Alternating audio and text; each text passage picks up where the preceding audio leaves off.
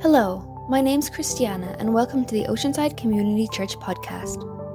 We're a church in Parksville on Vancouver Island with a vision to be fully devoted children of God, fully mature in Jesus Christ, and fully alive with the Holy Spirit. We welcome you to join us weekly on this journey. For more information about our church, visit our website at oceansidecommunitychurch.ca or download our mobile app. We pray that you'll be blessed and equipped by today's teaching. Read through the story of Rahab this morning. So would you open your Bibles up to Hebrews chapter 11? We're going to read verses 30 and 31 together. And would you stand with me, as we read these two verses together?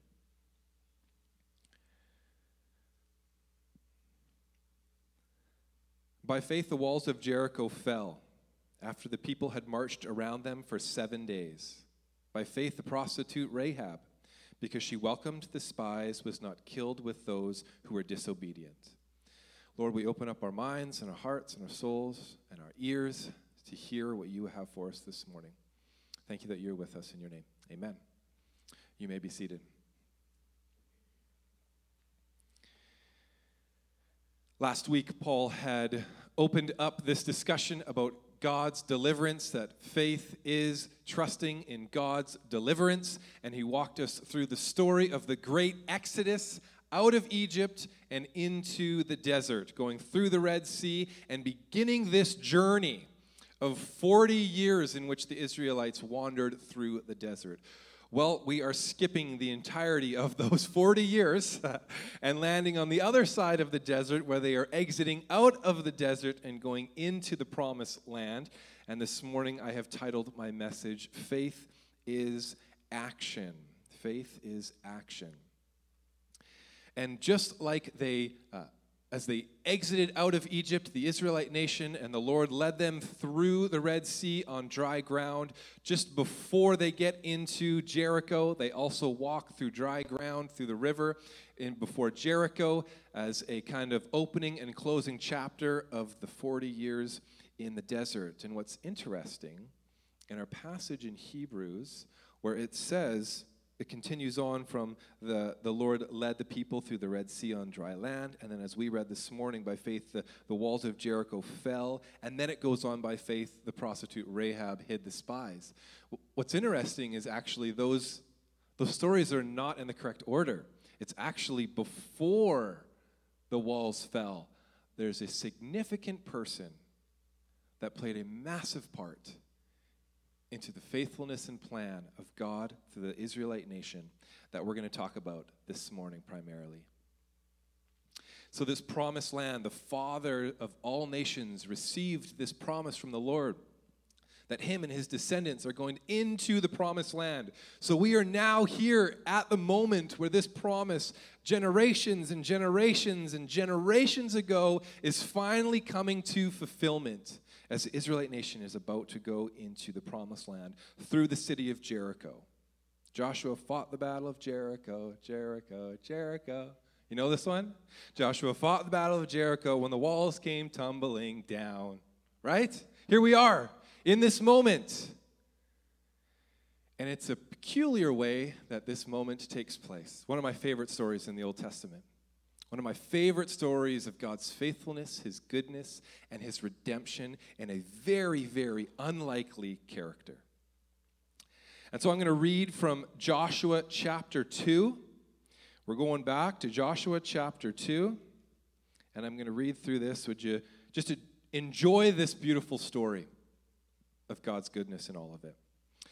So Joshua, who is the commander of Israel now, Moses has passed away. Joshua, the son of Nun, secretly sent 2 spies from Shittim to go look over the land, he said, especially Jericho. So they went, and they entered the house of a prostitute named Rahab and stayed there. The king of Jericho was told, "Look, some of the Israelites have come here tonight to spy out the land." So the king of Jericho sent this message to Rahab: "Bring out the men who came to you and entered your house, because they have come to spy out the whole land, to get information, tactical information, so their army could take over," is what the king was afraid of. But the woman had taken the 2 men and hidden them. She said, "Yes, the men came to me, but I did not know where they had come from. At dusk, It was time to close the city gate, and the men left. I don't know which way they went. Go after them quickly, she says. You may catch up with them. But she had taken them up to the roof and hidden them under the stalks of flax she had laid out on the roof. So the men set out in pursuit of the spies on the road that leads to the fords of the Jordan.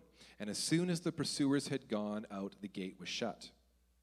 Before the spies lay down for the night, she went up to the roof, and she said to them, I know that the Lord has given you this land, and that I know that the Lord has given this land to you, and that a great fear of you has fallen on us, so that all who live in this country are melting in fear because of you.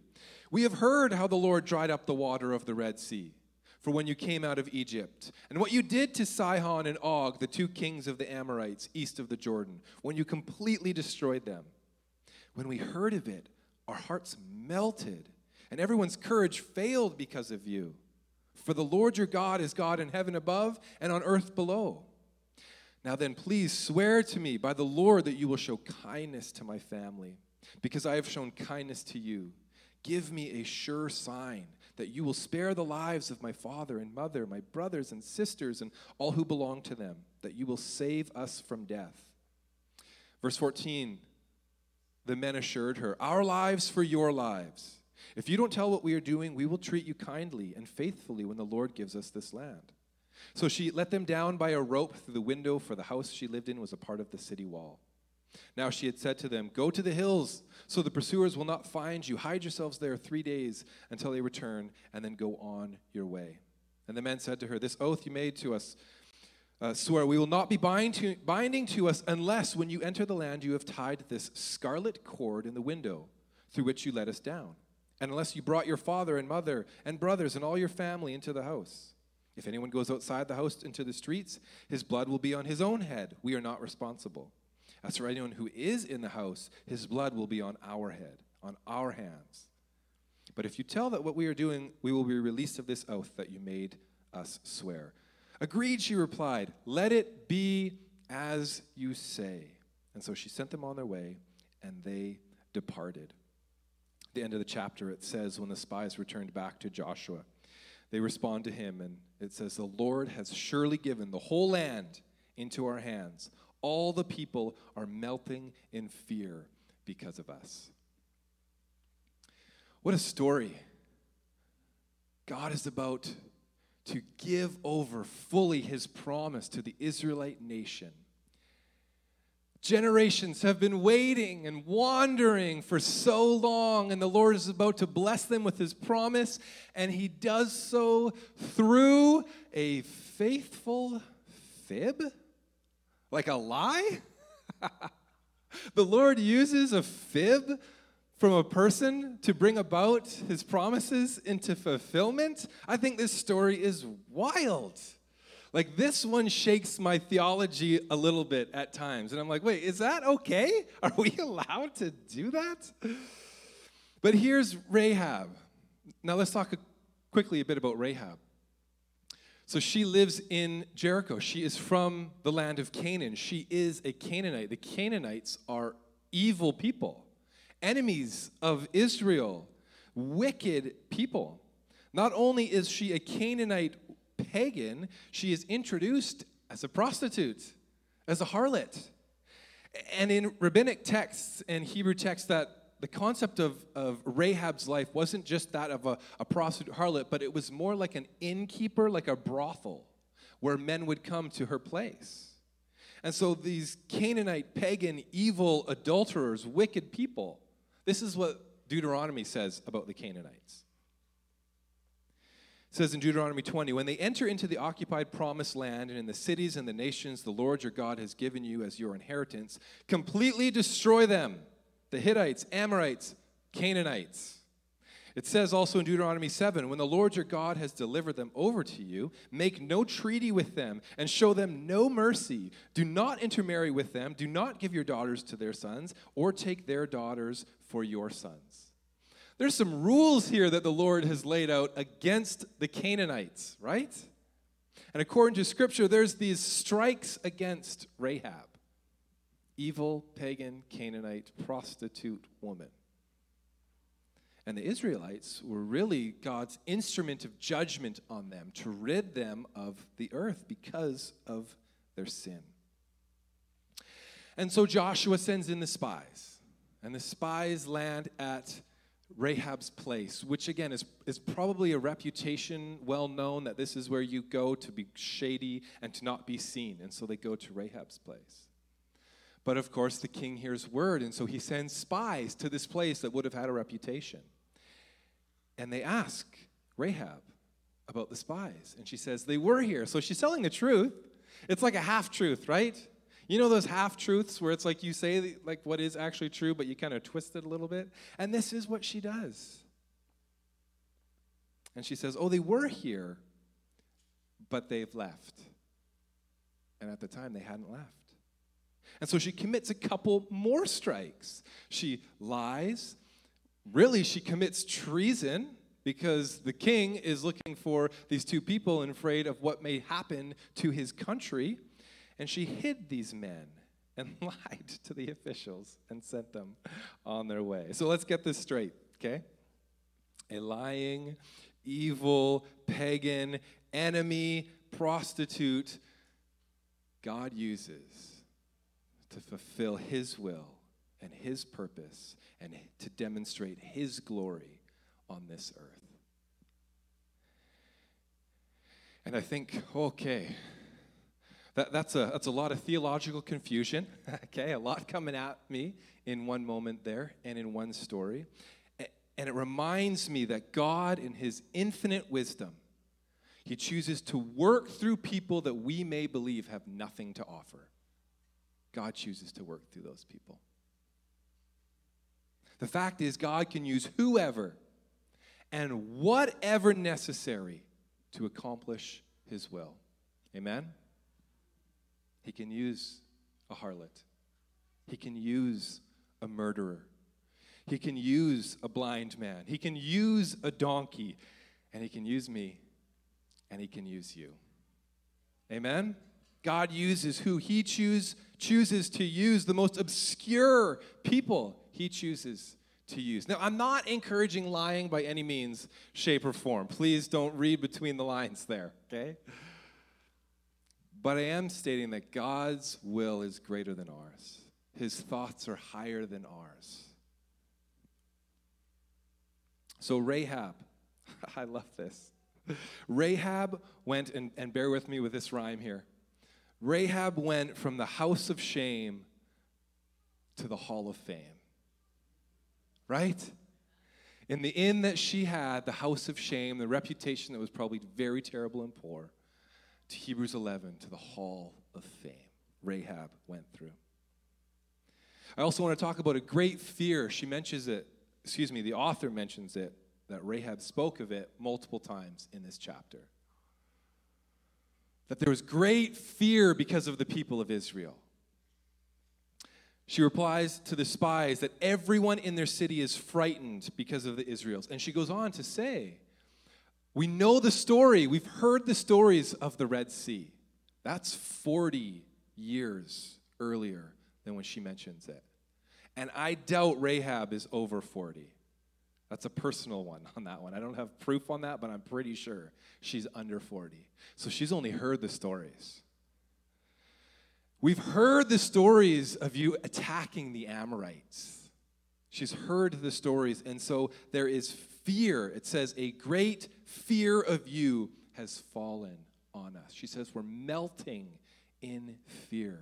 They've heard these stories. And Rahab knows nothing about God. She was raised in a pagan country. She wasn't raised with the teachings, with the scripture, none of it. And yet she has heard of the power of their Lord. She says, I know the stories, I've heard the miracles, and the hearts of the people are melting. Rahab not only heard the stories, but she knows of the power. And she became to believe in that power. Oh, it's a unique story. It's not just a story about a pagan prostitute. It's a story about a pagan prostitute, Rahab, that had belief in God more than those who belonged to God. It was 40 years the Israelites wandered because of their lack of faith. And they had that teaching. They were raised in it and taught in it and memorized it over and over, the law. And here is Rahab in a country far away, a pagan country, not knowing the Lord, but believing in the power because of what she has heard. And so the Lord made a greater impression on Rahab than many of the people of Israel. Rahab had everything stacked against her, but she had one redeeming factor: her faith. She had a faith. She actually says in verse 11, I love this, and we went through this verse this morning in prayer. Rahab says the words, "The Lord your God is God in heaven above and on earth below." Like, she's heard of the fact that there's this God of heaven above and earth below. Again, no training in it. And she actually uses the word, if you look into the Hebrew original text of it, she uses the word Yahweh, which is the covenant word of the Lord, not the Canaanite word of the Lord. The covenant name of God, she uses Yahweh. Someone who never saw his power, never saw the power of the plagues. Someone who never saw the miracle of the Red Sea, but she's heard about it. Never saw the glory cloud or the pillar of fire. Never saw or tasted the manna. And yet Rahab lived by faith, not by sight. She lived by faith. But Rahab's faith was an active faith. She had an active faith.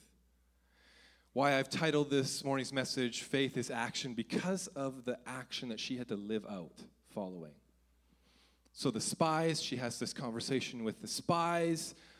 I know that the Lord has given you this land. Like, even before it happened, she had the faith to trust and know that God has already given the land of Canaan to the Israelite nation. What faith this young lady had. And so she has this conversation with the spies, and they promise her that they would spare her life. That the men agreed, but there were two things that she must do, right? Two things that she must commit to. First is to tie the scarlet rope out the window, the cord hanging from her window. And secondly, she must have her family there with her when the war breaks out. True faith must always be accompanied by follow-through. It must. Those who have faith will produce actions that go along with, consistent with, what they believe. And I said this from the very beginning, and this is kind of the foundation of our entire summer series. Your behavior is a reflection of your belief. So true faith is to be followed up with action and follow through. In his letter, James, in his epistle, he says, "What good is it, my brothers and sisters, if someone claims to have faith but has no deeds? Can such faith save them? Faith by itself, if it is not accompanied by actions, is dead." And then he continues on with a few examples. And wouldn't you know, his last example, you know who it's about? Take a guess. Rahab.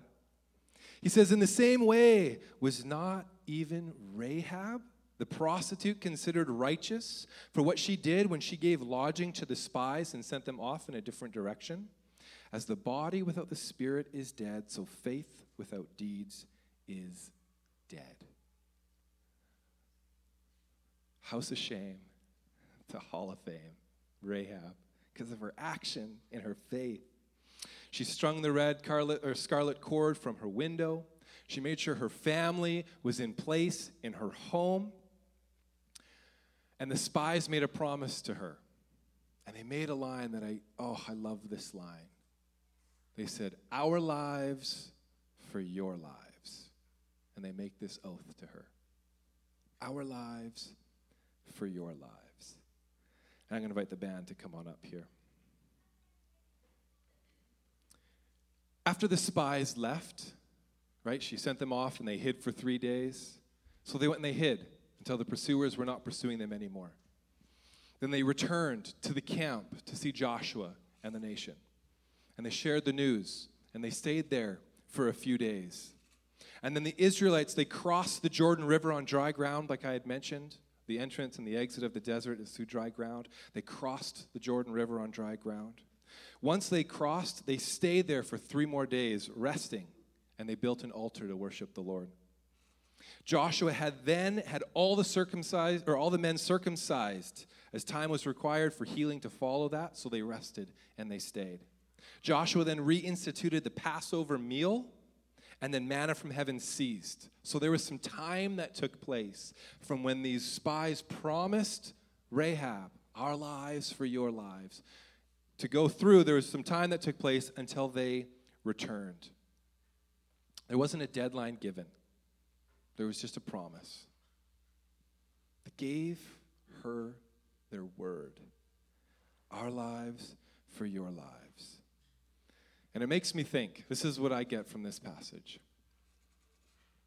that Joshua didn't send them in for tactical information. The Lord did not send the 2 spies into Jericho for tactical information, because the offense that God uses, his tactical offense in destroying Jericho, wasn't really that good of a strategy in regards of war strategy, because there wasn't much for ammunition. What did they do? They marched. Like, that was God's plan. They marched around the city wall.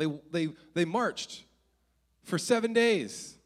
They did a march and then they stopped, and they did a march and stopped until finally the 7th day they marched multiple times, blowing their trumpets and screaming, and the walls came tumbling down. So I don't think it was much for tactical information on strategy on how to take Jericho down. I don't think that's why the Lord sent the spies there. I think the Lord sent the spies there to retrieve Rahab and to make a promise with her that they are going to come back and return and receive her. Because even where she is at, she's in the wall. That's where she lives.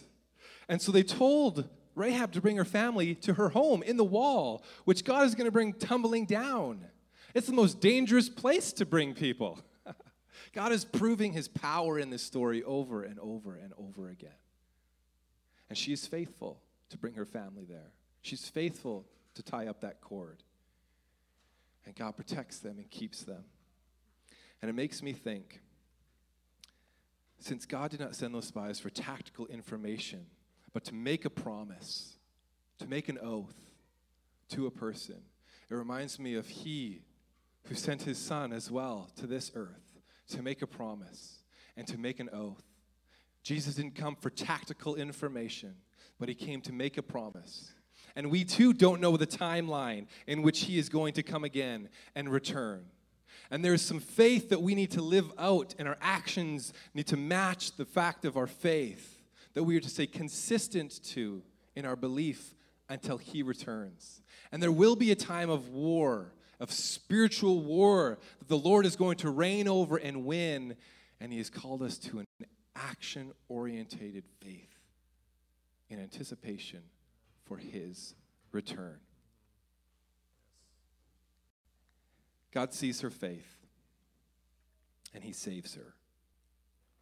After the fall of Jericho, Rahab lived with the Israelite nation. This is the redemption part. I love this, and we're going to finish with this. She lived with the people of Israel. Not only did she just live with them, she was a part of the special lineage of Jesus. Her great-great-grandson is King David. King David is the great-great-grandson of Rahab. God didn't change Rahab before he used her. God used her, and she was changed. Amen. She was still a prostitute when God used her. She was still a pagan who hadn't turned her life around. And I think, okay, in our lives, so often we think I have to be good, and I have to do good, and I have to be right, and then God will use me, and then I will receive God's love. And the truth is, family, it's God's love that changes us, not the thing that we try to change so we can receive it. Amen? Would you stand with me?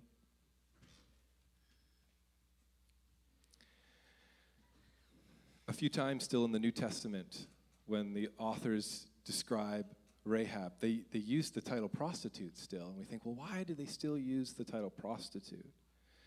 And I find it interesting that man may call Rahab by title, but God calls her by name.